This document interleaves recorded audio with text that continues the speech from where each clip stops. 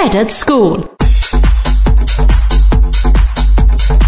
Lijep pozdrav, mi smo Monika Slišković, Lea Lorih, Ivona Jurković, Kristijan Blažeković, Ivan Fran Gugić, Natalija Huzjak. Welcome.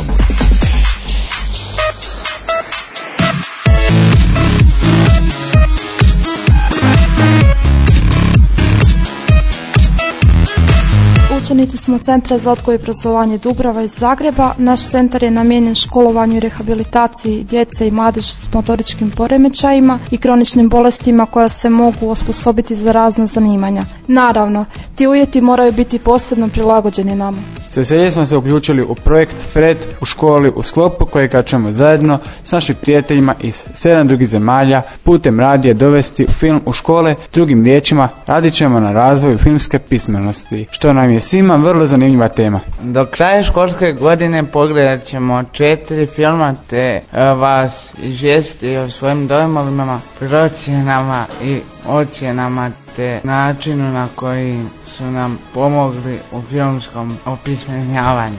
Ako pomognu. Svaki film pripremit ćemo radijski prilog, u izradi priloga ćemo svi sudjelovati. Danas ćemo gledati belgijski film Ilegalno. Svaki put kada ćemo gledati film, netko od nas bit će domaćin. Danas sam to ja, Monika.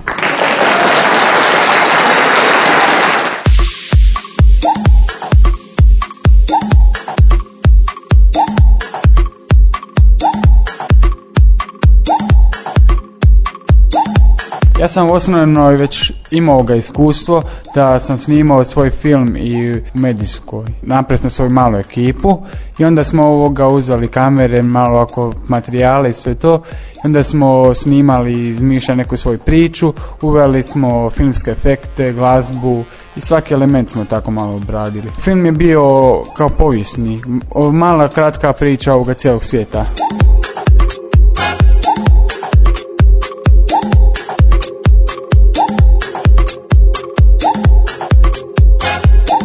Nesretna je zbog toga što je u zatvoru.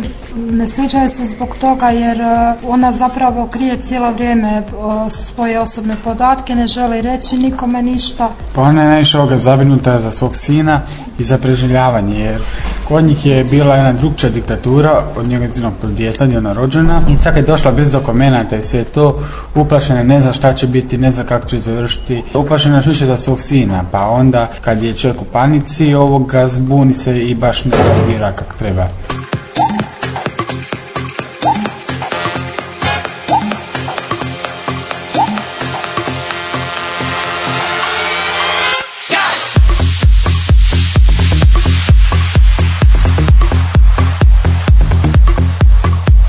A oni razgovaraju s njom kao kako se ona osjeća, što radi tamo, kako je dok gledate sve osobe, kako pate. Pa ona bi mogla pronapraviti svoje nove dokumente, znači novi život, morala bi se nekako pomiriti sa situacijom, morala bi se strpiti, morala bi napraviti, priznati odakle dolazi, kroz cijeli film ona samo skriva svoj identitet i profil. Kako bi mogla ići na primjer doktoru, kako bi mogla ići u policiju nešto napraviti, iskaznicu, pisati se negdje, a bez identiteta, bez dokumenata odakle ona, tko je ona, bez njezinog profila, to je nemoguće zapravo.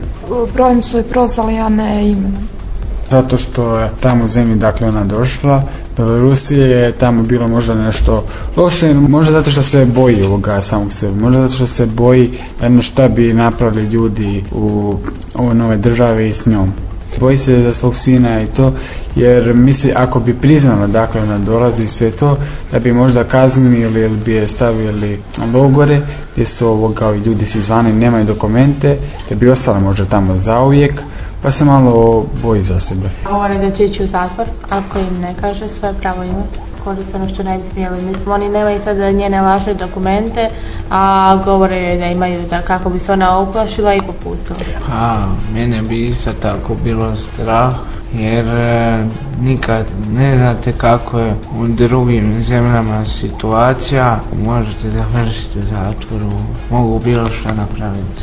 Prvo je najbitnije, ja bi znači bojao za svoje bližnje, a onda tek za sebe. Drugo, prvo bi pitao se i raspitao ovoga šta bi bilo da bi im priznao tko sam i da sam svoj identitet, da bi me pustili, koliko bi dugo mora biti možda u tom logoru, i onda ovoga ako bi bilo sve sašno, malo promislio i ovoga priznao bi, ali još uvijek bi imao osjećaje ko razočarenje, strah, zabrinutost.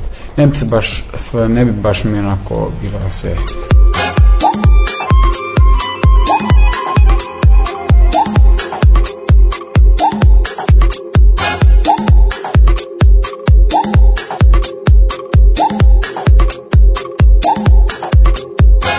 Snimatelj je uspio uskladiti i kameru i svjetlinu u tu nekako pomalo tragičnu tematiku filma. Smorna atmosfera.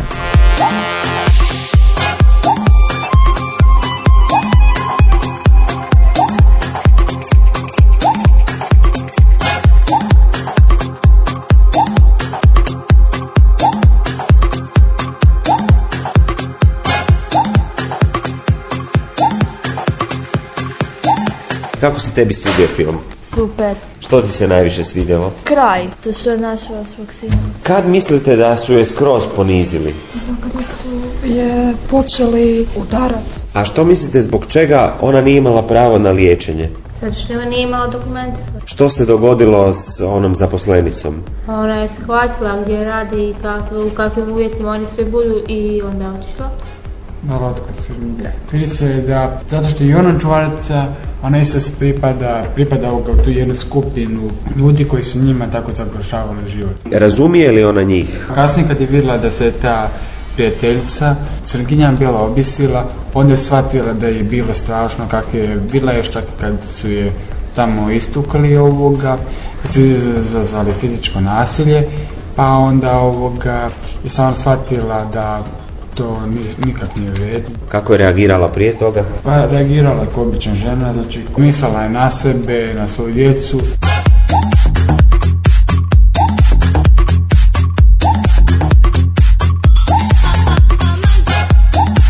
Glumica se vrlo jako puno bacila u ulogu i film. Vidjelo se da je baš onako bilo jako puno emocionalno.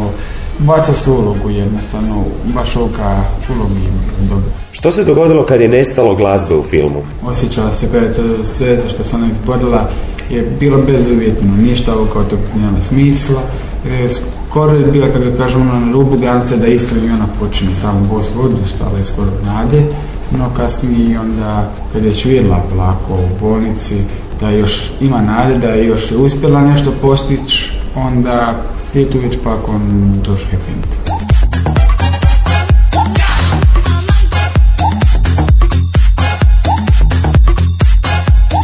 Ovo je bilo sve za danas, bilo nam je jako lijepo i sljedeći puta vidimo se 23. ožujka. Mi smo bili u centru Dubrava na projektu Friendly školi. Finished loading.